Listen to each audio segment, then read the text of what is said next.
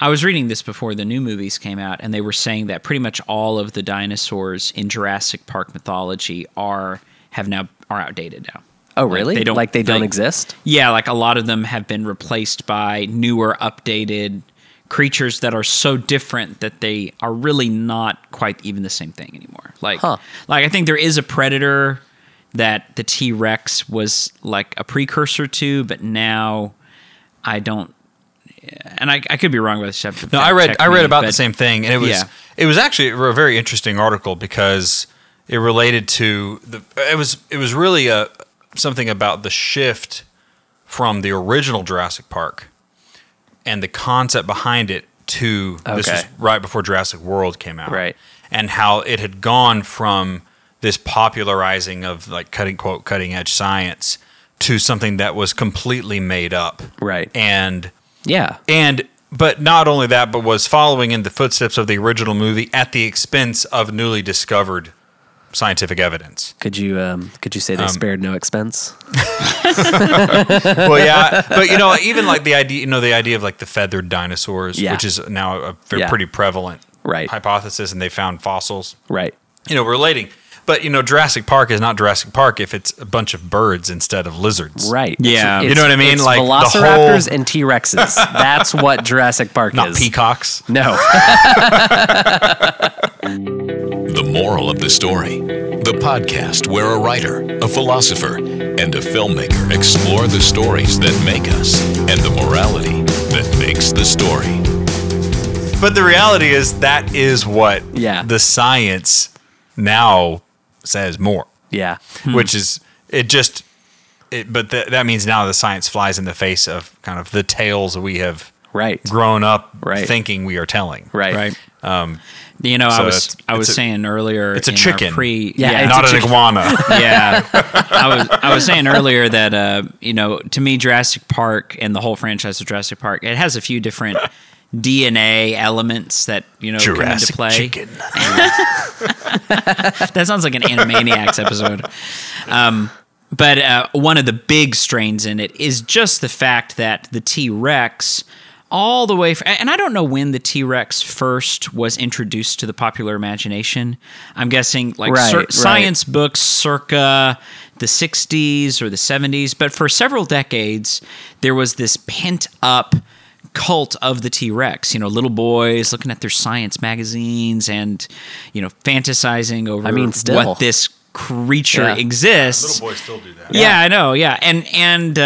And so when technology suddenly made it possible for the director behind Jaws to do the same thing with the mythical T-Rex, and Spielberg, of course, did it so well in that famous raining scene where the T-Rex is after him, cinema history, that you can't really do that twice. Yeah. You can't do Jurassic Park 2, Jurassic Park because you've done it. And and what I was saying to that is like Jaws in the same way. Well, you can't get more terrifying than the T-Rex because it's like everything. To top the T-Rex, you basically have to come up with something that's just completely made up and completely... King Kong? Well, actually, the T-Rex, another episode. Yeah. The T-Rex in the world of Jurassic Park. Peter Jackson's T-Rexes were pretty scary, I gotta say. In his movie. King Kong. In his King Kong. Well, that was actually what I thought was so awesome about King Kong. You thought this was a Jurassic Park episode. It's just new ancient science.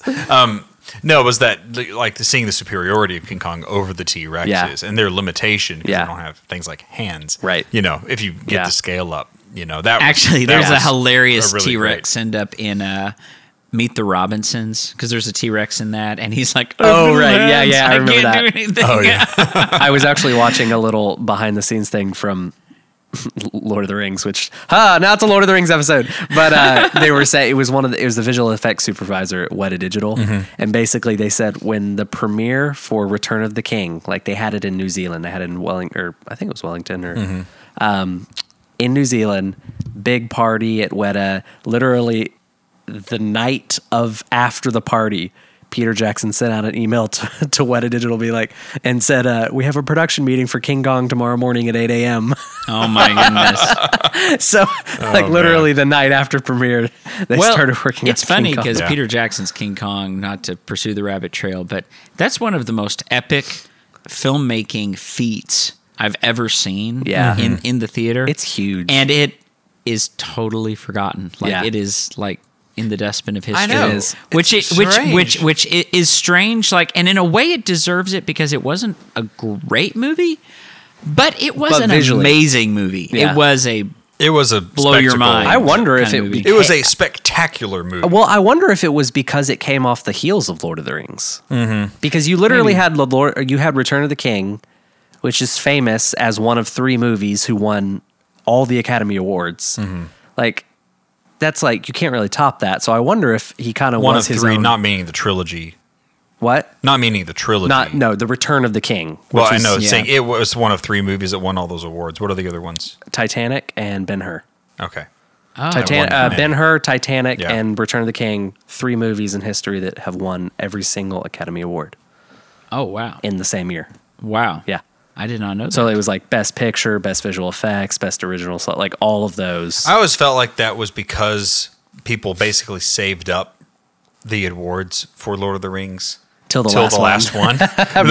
Not necessarily because Yeah. Return of the King was that much better than the other it's true. films. No, that's a good point, It just was actually, the yeah. last one, and Yeah. he deserved the And it was achievement. it was a climax to an incredible 3 feat years. of filmmaking. Yeah. 3 years, yeah. Yeah. So anyway, Yeah. Anyway. that is really interesting. yeah. Back to Jurassic Park. Yeah, I know. Well, another movie that kind of does this is a Kong Skull Island, which I haven't came seen out that.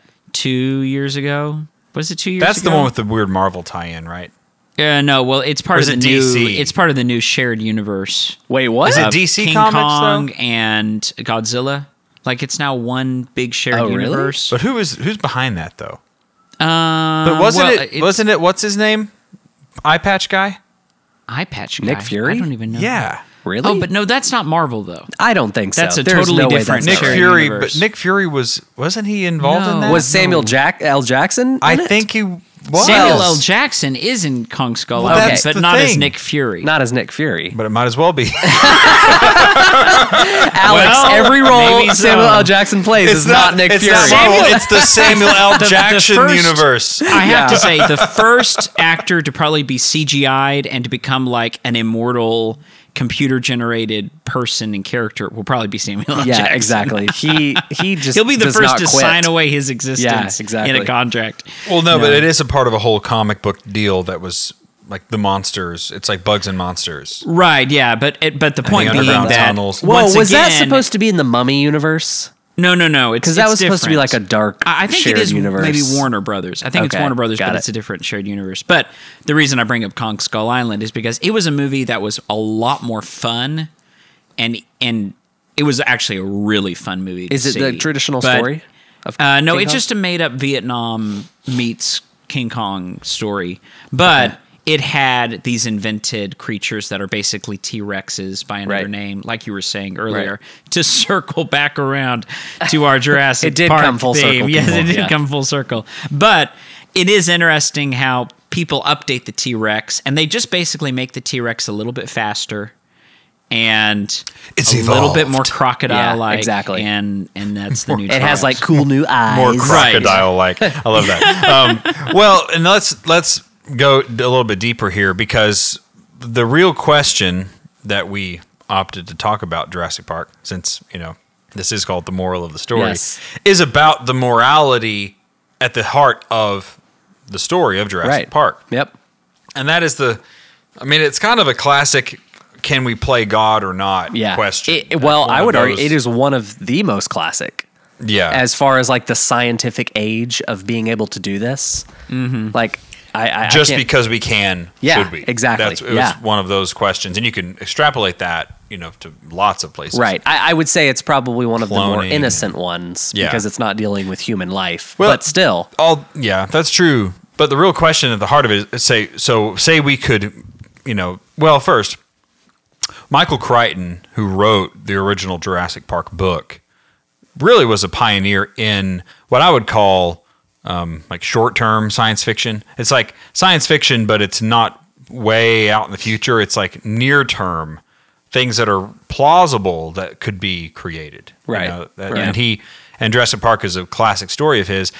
And the idea, for those of don't remember or haven't seen the movie, if you're from Live under a Leo rock. If you're not a millennial who's imbibing in nostalgic memories of great your movies from the childhood, 90s. all of our 90s childhoods, they find DNA, preserved in mosquitoes that sucked the blood of dinosaurs and were preserved in the amber of these trees, on this island. So they get this DNA and then they decide they can incubate and recreate and clone basically dinosaurs. They regrow them.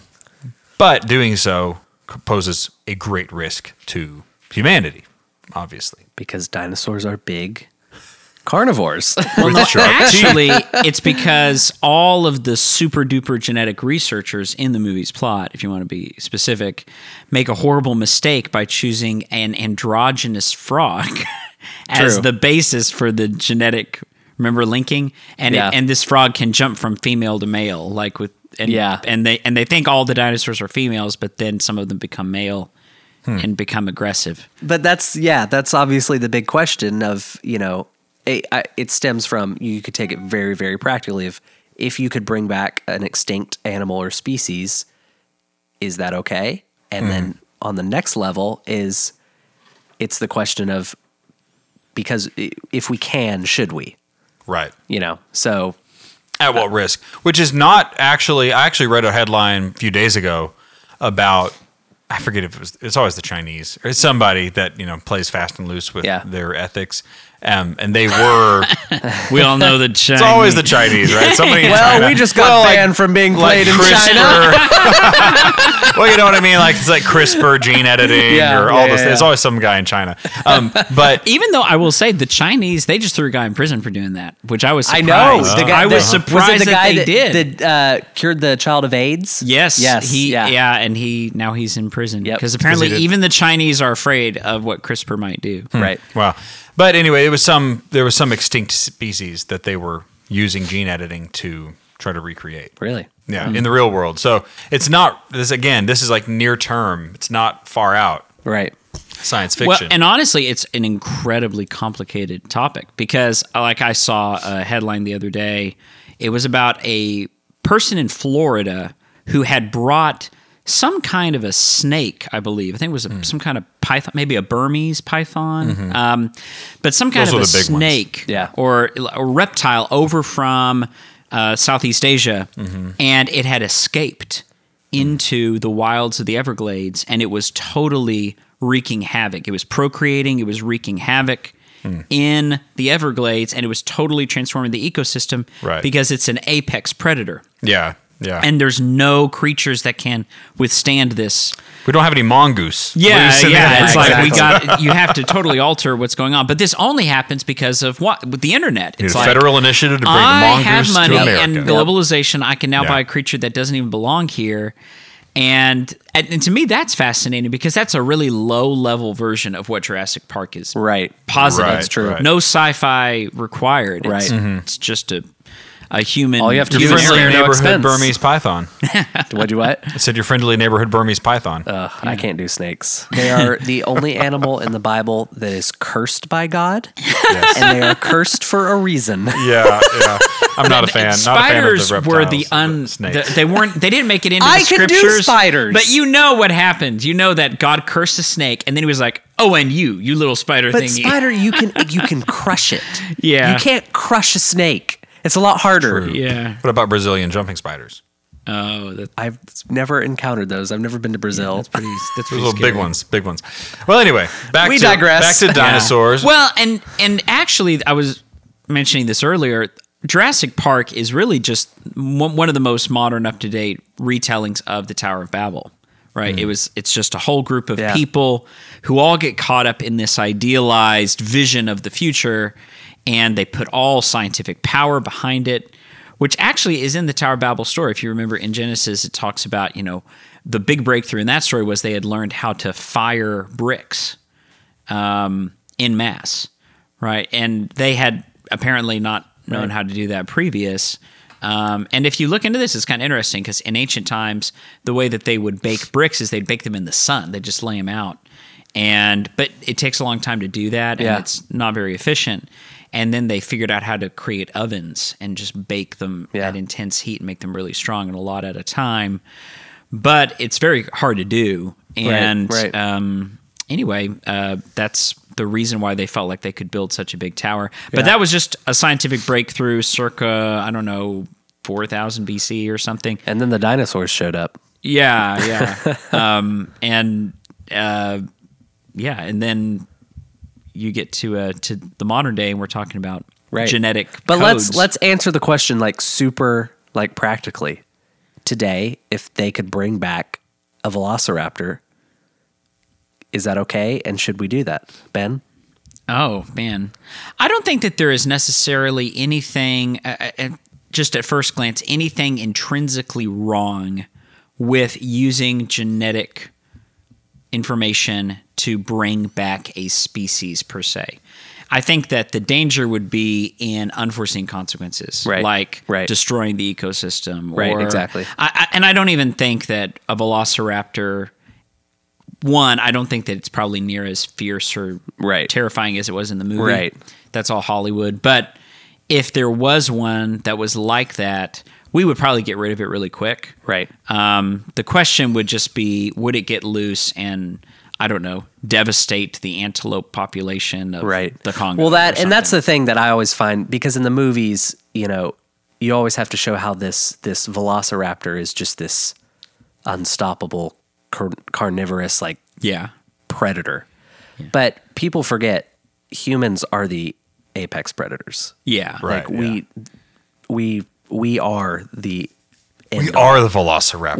We are. So but especially in today's technological age, if those were to come back and they were actually posing a real threat, there would be absolutely nothing to stop us from completely wiping them out again. Ever seen The Incredible Hulk? Exactly. Just send the military after him. Yeah. I mean, there's just...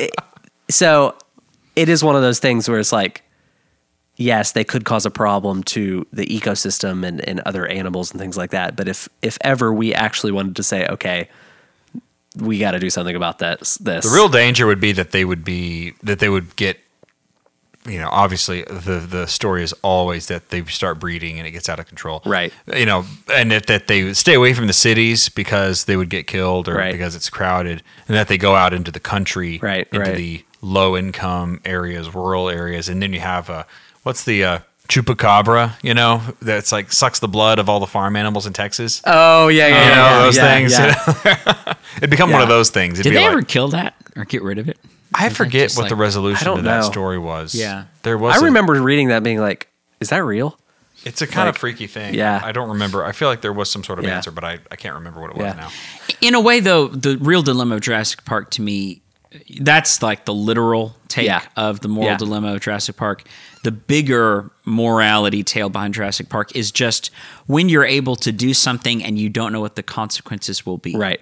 And that is exactly what the nuclear weapon is and was. Right. And there are now new examples of that like CRISPR, where we really do not know. I mean, artificial intelligence is the other one. I was about to bring that up. People don't know AI, what it's... That's what the singularity is. That's what they say. Right. When we hit that singularity, it passes the point of being able to predict what is going to happen. Recently, I don't believe in the singularity. Our ongoing Elon Musk conversation.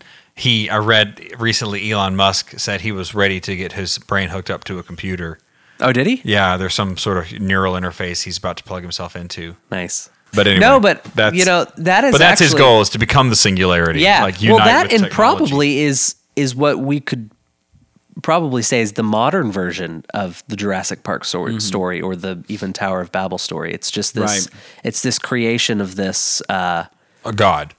Basically, yeah. And it's something that I personally think we're probably still a far way off of. Well, and that's actually interesting. But Ben, when you say that you think the singularity is impossible, delve into that. What do you mean by that? Well, it's actually interesting what you just said, because I think you do actually see it in the movies that are direct descendants of Jurassic Park, like Kong Skull Island or the new Godzilla movies, they do basically posit that animals could become gods, essentially. And artificial intelligence, it's all about humans using science to create gods. Right. And I think the thing about it, the singularity, could be defined as basically the point at which machine intelligence surpasses human intelligence, or and in a way that's even wrong, because machine intelligence in certain ways has already surpassed human intelligence. It's really about uniting. It's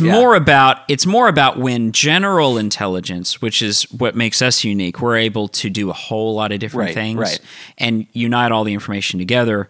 When a computer surpasses us in general intelligence and learns how to add new intelligence to itself on its own, then it would basically become as smart as Albert Einstein a million times over in like record time. Right. Is the idea of the singularity. Right. Now, to me, the problem with that is it's basically a vision of the future that only takes into account ones and zeros. It only takes into account the technological, scientific method approach to things. Facts. Because people have a nature that is made in the image of God. Now, boil that down a little bit. We have different powers in our soul, right? And one of them is the rational power. And that's the power that computers imitate, right? They don't actually have it. They just mimic our rational power. But humans also have other powers, right? And the other powers are, the emotive power, so emotion. But then creative power, right? The creative power, and then there's another power that is, I guess, hard to define exactly, but it's basically the ability to see the meaning of things, or the goal of things, or why things ought to be. It's basically the philosophical, metaphysical bent, and a computer will never have that. And so even a computer that was 1 billion times, quote, smarter than us, what we mean by smarter is just this very materialistic, atheistic, utilitarian idea of smart. And that would not be a god. It would just be like Google with a voice. Well, and all the information will cancel itself out, because the machine will never know what's important unless you tell it what's important. Well, and I don't disagree with you. So the singularity will never really be in the mystical sense. Instead, you might have the Russian megalomaniac AI that wants to kill all the Americans. And you might have the American AI that's trying to make sure everybody has coffee at 8 in the morning. Well, that's the thing, because ultimately any program is going to make sure... Russia creates AI to take over the world. We create AI to serve ourselves coffee. It's actually kind of true. Actually, it's true in that, code and program is always going to reflect its creator. Yeah. Period. Yeah. But... Semicolon. What? Semicolon. What? You said code is going to reflect its creator, period. And I said, no, semicolon. You don't okay. No code ends in a period. It always ends in a semicolon. I'm sorry, you actually tried to learn code back I know. I have a smattering. I have a smattering of Java. I remember watching you try to read Java. Isn't Java super old now? Read some C. Oh, yeah, Java's way passe. Yeah, you wouldn't be able to... I've delved into Python and Swift and various internet languages. But... And I don't disagree with anything you're saying, but I don't think that's going to stop anyone from doing that. Like, we're still working towards that. Well, I'm going to shift the conversation a little bit, because I agree with you, because you're talking about a computer on its own. I don't really see the singularity as that. I mean, some people might call it that, but I see it more as the uniting of the human mind with computational power. And when computers have the ability, or when we gain the ability to actually directly interface with computing.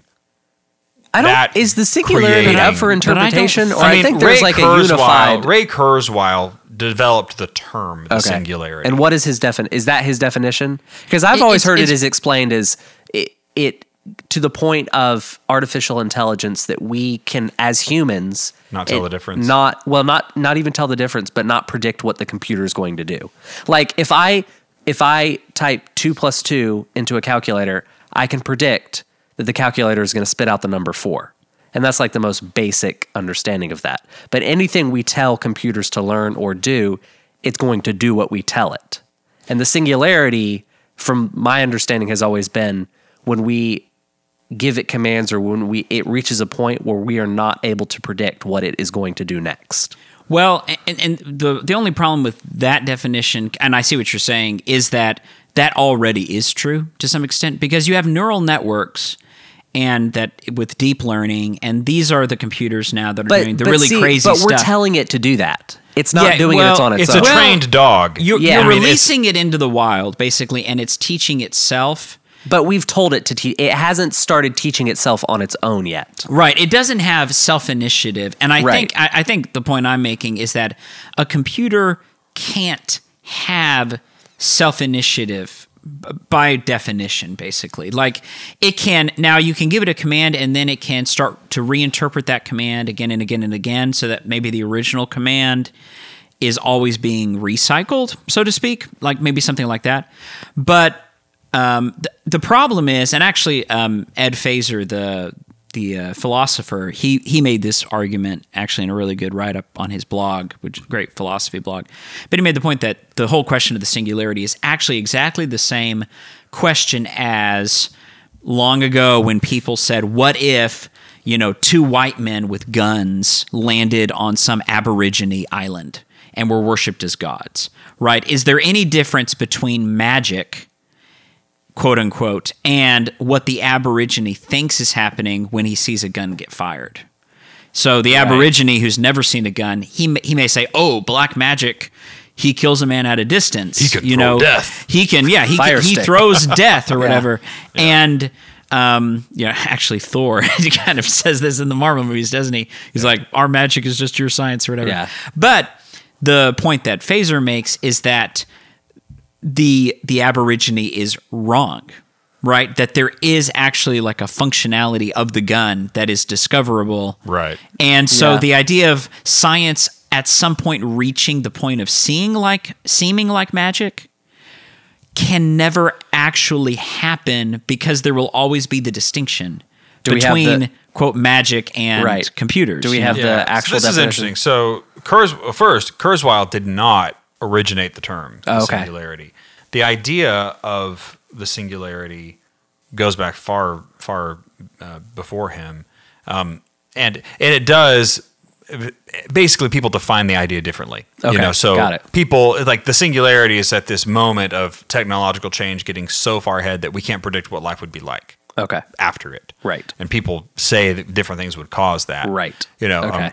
So Kurzweil and others, really the idea of an intelligence explosion is the idea that there's a technology created or an entity created that can self-improve to the point that it, perpetuates its own improvement to the degree that it accelerates so quickly you can't predict what happens after. But improvement in what direction? And well, this is, to me, there's a big hole in this, because Yeah. actually it's funny. I have read a book by the guy who they say started this idea, John von Neumann.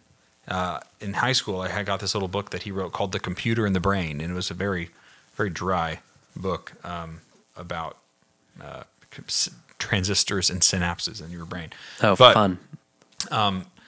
But this idea of a point of no return, basically, where AI essentially starts self-training. The question, though, is how do they self-train without access to the physical world?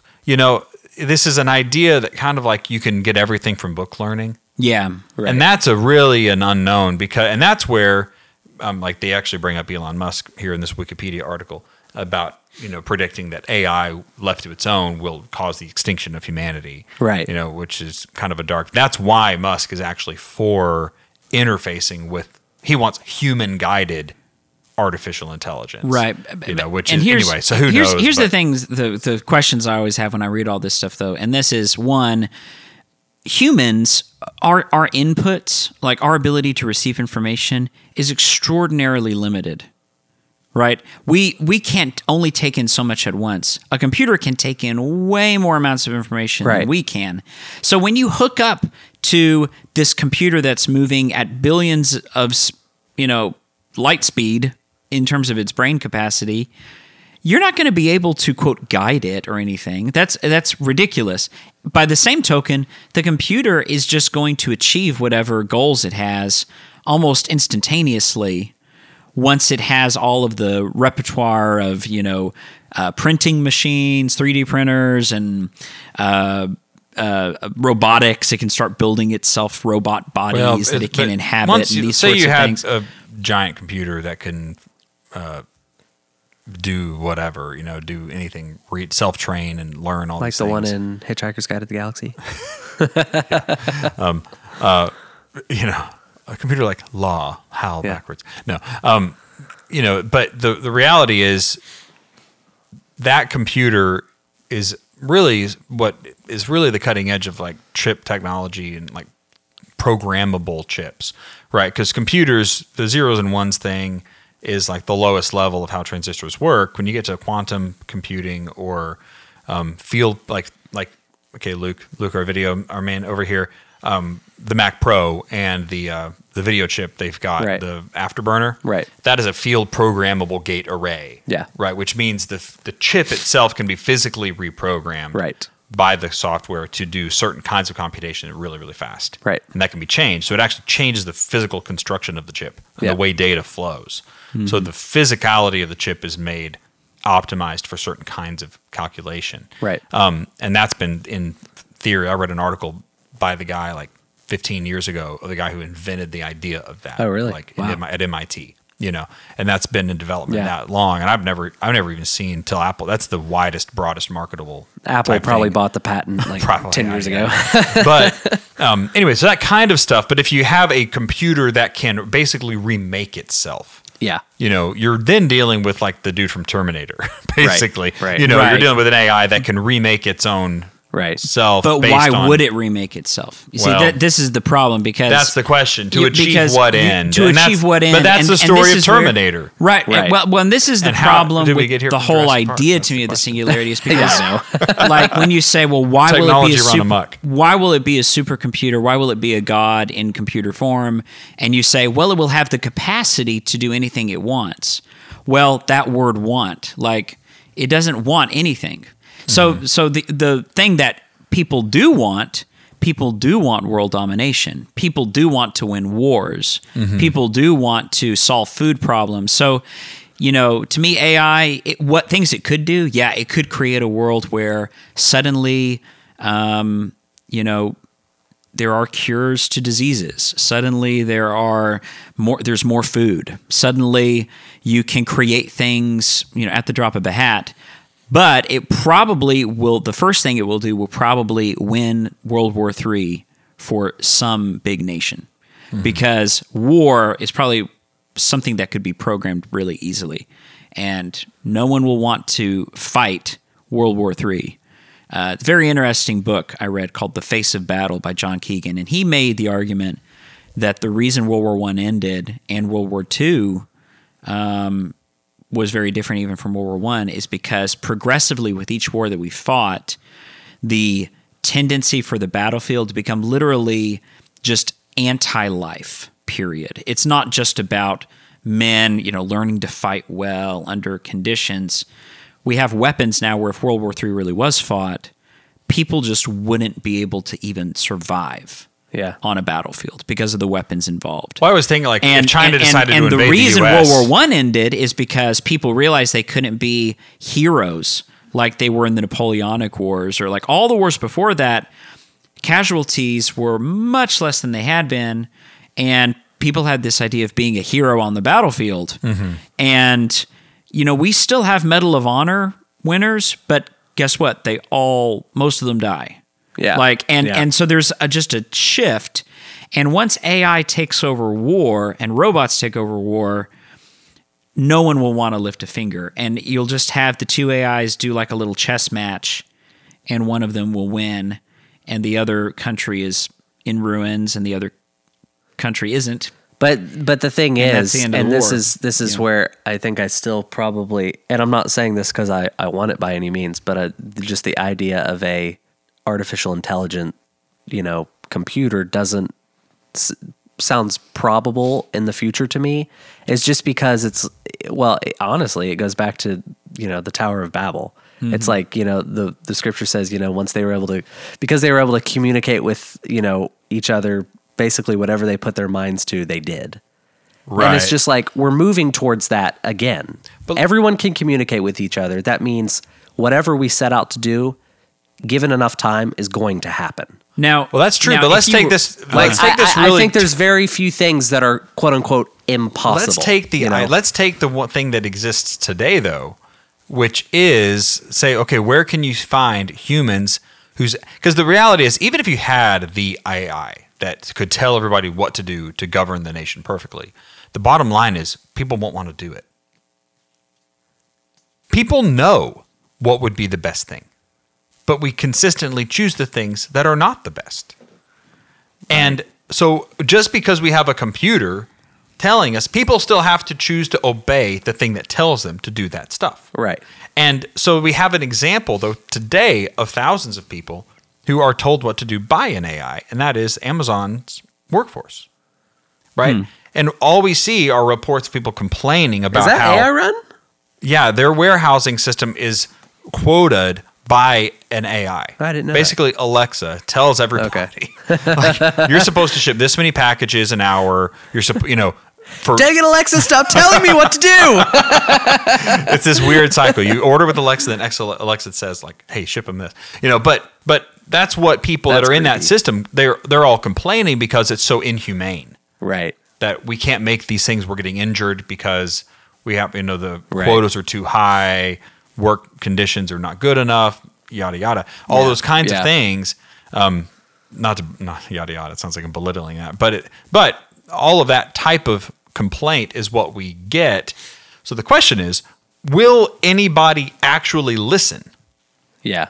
Unless you have a totalitarian government come along. Right. Because what I imagine is, okay, you have the Singularity. The China AI, whatever AI China so is. Here's what I imagine. Okay, if Vladimir Putin could hook himself up to the AI, and you don't just have an AI, but you have Vladimir Putin somehow directing in some sort of cybernetic interface the AI, that he then knows, he knows all these things. He somehow, who knows how it works, gets the feed and can tell what, like, all of his security cameras and all of anything that he's interested in. It filters and he can tell. But see, again, what kind of power does that individual wield? Well, interesting side note to compare to that, the church fathers and Christian tradition for a long, long time interpreted a lot of the prophecies about the end of the world concerning the Antichrist as that the Antichrist would be, quote unquote, a sorcerer, right? And that he would be able to do things, false miracles, right? Like even raising people from the dead or things. But it was that he would not actually be doing those things, right? That they would be counterfeits of some sort, which is interesting in this whole conversation because I think you could imagine, even though I don't believe in the singularity, I think you could imagine a situation where things become so powerful that maybe a select group of people could wield enough power that those outside the inner circle would be amazed and would actually worship this thing. I mean, that's all Nebuchadnezzar's statue was supposed to be able to speak, right? Like that was sort of the mythology was these idols, like you see in Revelation, they speak and they act and they move, and the ancient guardians of pagan temples, they would create these very complex systems of technical systems where the idol would shift and even reach and appear to eat food and things. Like it was really crazy stuff that they would be able to do. And you even see bits of this in like Exodus when Jannes and Jambres, I think I'm pronouncing it right, the two sorcerers who oppose Moses, they're able to do a lot of Moses' own things opposed to him. But presumably a lot of that stuff setting aside demonic influence, was trickery. Right. And that's where I think you could reach an interesting place, because maybe the AI could know how to do things and tell people how to do things who would conceal that information. Well, and for if their you own take ends. if you take the idea of nanotechnology and genetic, computer guided genetic engineering, or a person who is in charge of a system that can actually work on that level and govern those things, you would have a entity that wouldn't just be able to make dinosaurs again. They could literally create new life forms, quote unquote. Yeah. Because once you get to the nanotechnological level, you're talking about, engineered items that would have all the appearance of, even if, Right. we're back to Blade Runner. Right. Yeah. People who look and breathe and feel like humans, but are not. Yeah. And then you're actually in Brave New World.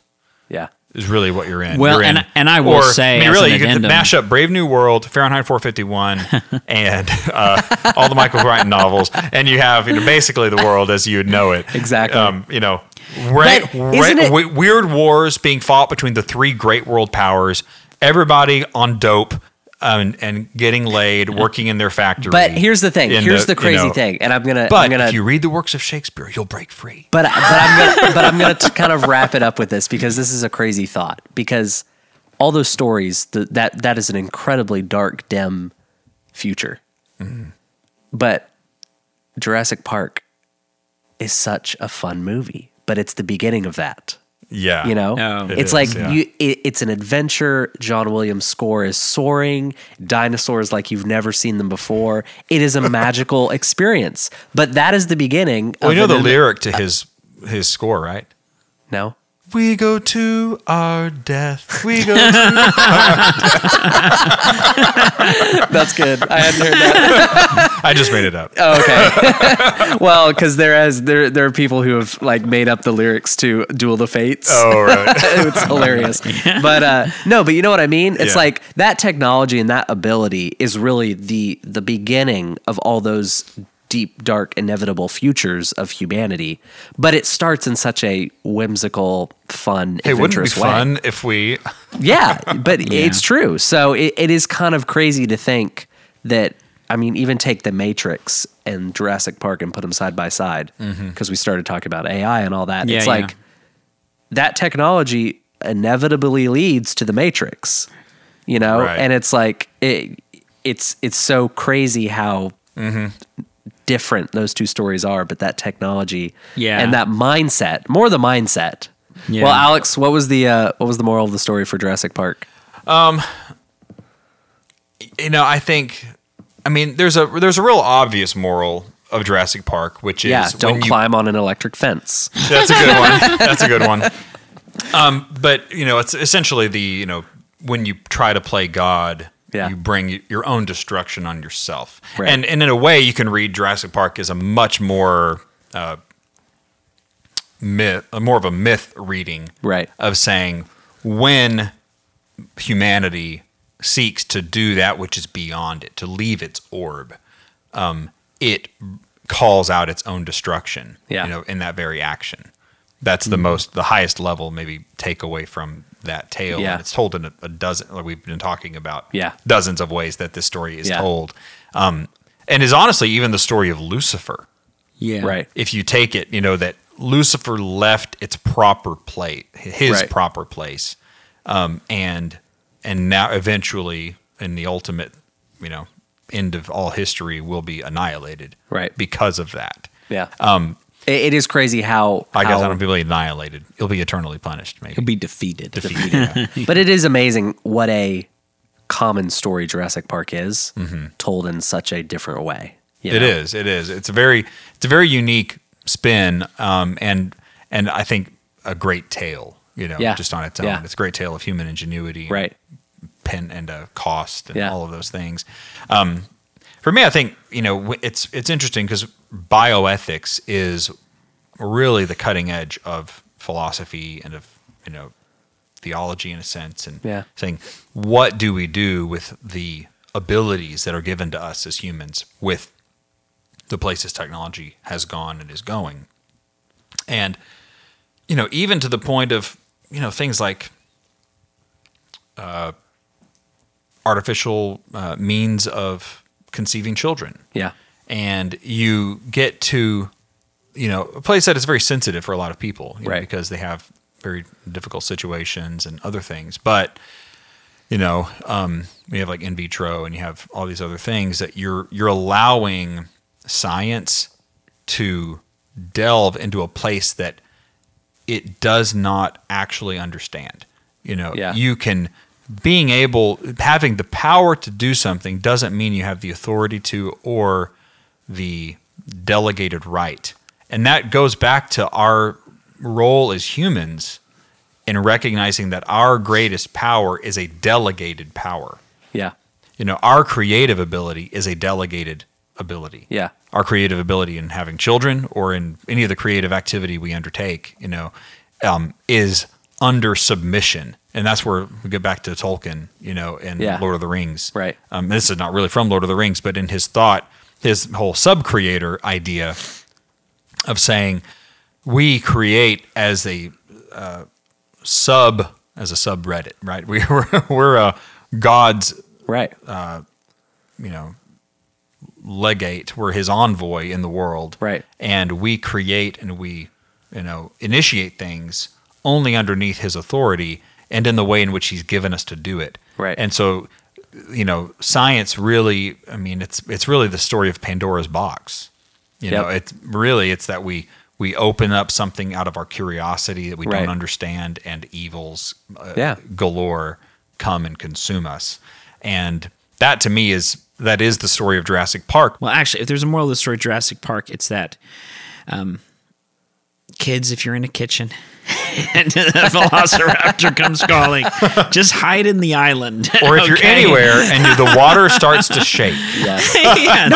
Every time I watch that, I'm like, why did you let him climb on that fence? Like, don't do that. Yeah. Know which side of the fence you're on and whether it's turned on. I think that looking back on really all of Michael Crichton's books, he really was very good at identifying things that could go very, very wrong with the powers of human ingenuity. And at the end of the day, kind of what you're saying, Alex, the sacredness of life. Life shouldn't be stuck into a box and be, pricked and prodded by the tools of science ultimately. Because I think, the verse I think of is, as it was in the days of Noah, so it will be at the end of the world in the days of the Son of Man.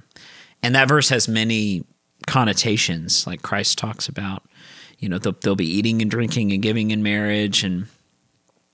But the thing that I always think of when I think of in the days of Noah is Genesis 5. And there's this very mysterious passage about the sons of God and the daughters of men. And, they cohabitated they left their proper sphere. And the proper sphere. And it says, in those days there were giants in the land. And however you interpret that verse, and there's a few different ways to interpret it, I think certainly one of the things that's implied by that verse is that in the days of Noah, one of the things that brought forth the flood, right, the destruction of the world, was people were tinkering with life. People were tinkering with humanity to an extent that they were producing epic heroes, giants, but also terrifying monsters. Things. And if you look at, stories of Lamech and Tubal-Cain and the line of Cain, like the very last stories that are told before that story is shared, you have the invention of metallurgy and weapons of war and music and this explosion of, quote, civilization. In other words, it was a peak of civilization before the flood. And in this peak of civilization, what were people caring about? What they were caring about? Sex, giving in marriage, and food. and they were willing to do anything to get it. And what that led to was war, basically bloodshed, and the victors were the ones who had tinkered with humanity. And when you kind of put all those puzzle pieces together, you say, well, modern society isn't too far away from that. We could take CRISPR and create super soldiers, and everybody's 8 feet tall. Mm-hmm. And those 8 feet tall soldiers, or 8 foot tall soldiers, they're unstoppable, right? And they have the sharpest eyesight around. And maybe there's a little bit of lion DNA, so they run a little faster. I don't know. It's something crazy that we have no idea about now. But one day you'll wake up and you'll say, oh my goodness, we can't control what we've created. Right. And you mean that's the singularity, Ben? That's, well, that thing you don't believe you think in. the thing you don't believe in? Well, no, I don't believe in artificial intelligence singularity. Yeah. But I do believe, can man make himself like a god with his own power? Yeah, man can do that. That's actually what Genesis is about. Yeah. Right? When man fell, God says, bar him from the tree of life because he can't live forever. Right. And then with Noah's flood, he said, actually, he's still living too long. He's too smart. Let's bring it down a notch. So he lowers it to 120 years. And then what's the next story? The Tower of Babel. He's able to build anything he wants to. Yeah. We got to split him up. In other words, if man can overcome the language barrier, like you're saying, Luke, if he can overcome the longevity barrier, which is the core of the current goal. AI, yeah. That is the longevity that is the barrier. Goal of then the technology movement. The longevity barrier, then maybe the third step, which to me the Nephilim suggests, is a kind of superpower or a kind of just superpowered humans. Right. Yeah. And yeah, if I'm walking around in an exoskeleton and I have one and you don't, I'm effectively a superhuman. Yeah, that's true. And that's different. Yeah. Well, yeah, that's the that's kind of the dark side that no one really likes to talk about, because I like to talk about it. What are we doing here? We're talking about it. No, you know what I mean. Science always has like it's gonna be okay. authority. We're gonna get to sign up for one of Jeff Bezos's Earth pods. Ah, yes. And just go while away. I'll go to Mars with Elon. Did you Musk. see the new the chair from what's the movie? The Pixar one about the WALL-E? space. WALL-E. The chair from WALL-E. It was invented. Are you serious? It is actually a real thing now. It is a literal, real chair for people that wasn't can't. Wasn't it a hovercraft? Well, it's a real chair that people invented. I just saw it like a couple days ago That's online. amazing. It is literally, it's exactly like the WALL-E chair, and it like takes you where you need to go. And it's for people who I want to see that because that's like the funniest part of that movie. That they're just kind of like, I know. man. But I thought that's the chair from WALL-E. Wow. Anyway, that was funny. Luke, what is your moral of the story? I was about to move on to our sponsor, but I guess I will. I think for me, I just think of like one of you had mentioned it, Pandora's Box. When I watch Jurassic Park, it's one of those things that you don't really know what you're getting into. You think it may be an admirable thing at the beginning, and what's not cool about bringing dinosaurs back, but you almost get so caught up in the quote unquote good that you're doing that you don't even think about the horrific ramifications and consequences that could come from that. Whether you can be eaten. Yeah, namely whether you will be lunch. And if you have a computer programmer with a substance abuse problem. Exactly. But so it's you try to boil that down into, what are you doing I try to always find practical things to learn from. What are you doing in your life that you may think is great, but it could have ramifications that you may never even have to deal with. It could be your children, or it could be someone else, your friends, that actually have to deal with that bad decision, and it may not have even seemed like a bad decision in that moment. Something that is kind of interesting about Jurassic Park, the first movie, and definitely The Matrix, the first movie, and I'm sure there's other examples of this in this genre of like man-made God. But they all have kind of an Eden and then a fall, right? Like there's the Edenic harmony of the opening, and then there's always that Judas figure, right? It's the fat guy like you're referring to. And then in The Matrix, it's the skinhead guy, right? Yeah, who sells out. But it's always like that Lucifer figure who just is. And it's funny because that really is the most evil of all characters, isn't it? Like in all of storytelling, in all of storytelling, it's never the Thanoses that are really the most evil people. It's that Judas who it's the sellout. Yeah, he's in the inner ring and he's willing to kill everybody. Well, that's why the bottom of hell, like go to your Dante, the bottom of hell is traitors. Yeah, the traitor to God. He has Brutus, Cassius, and Judas. Yeah. The traitor to government, the traitor to God, and the traitor to friends. Yeah. And they're in the three heads of the devil being chomped in the bottom of hell. Yeah. That's a lovely image. Yeah. Whose wings are creating an infinite sea of ice at the bottom of hell. Sounds like something from Game of Thrones. Long before Game of Thrones. He wishes. Well, speaking of which, yes. Our book recommendation, Alex reminded me of this, and maybe we've done this once before, but I'm going to do it again because it is so amazing. I've been listening to Dante's Paradiso, read by Heathcote Williams, and it has Renaissance music that breaks up the cantos, and so it's just this transporting experience. It's a prose translation of Dante's Divine Comedy, but if you want to just put on something and meditate on some of the most beautiful poetic language ever penned with gorgeous Renaissance music and wonderfully read by this amazing actor, get the Heathcote Williams Divine Comedy. A tidbit people may find and read about or hear about Lucifer's wings and the ice at the bottom of hell. Well, that's not the Paradiso, though. That's in the Inferno. That's the Inferno. But people might find it interesting that the Paradiso is, everybody is made to read the Inferno in college or in high school. And that is only the first part of a trilogy that is the Divine Comedy, which is the whole work. But all the modern educational institution wants you to read is about hell. Because it's all like, ooh, listen to this about hell. This guy gets ripped in half. This guy gets isn't God mean? Edgy, Alex. It's edgy. But it doesn't tell you any of the glory. But C.S. Lewis was once asked why he didn't write the other side of the story, like the flip coin to the Screwtape Letters.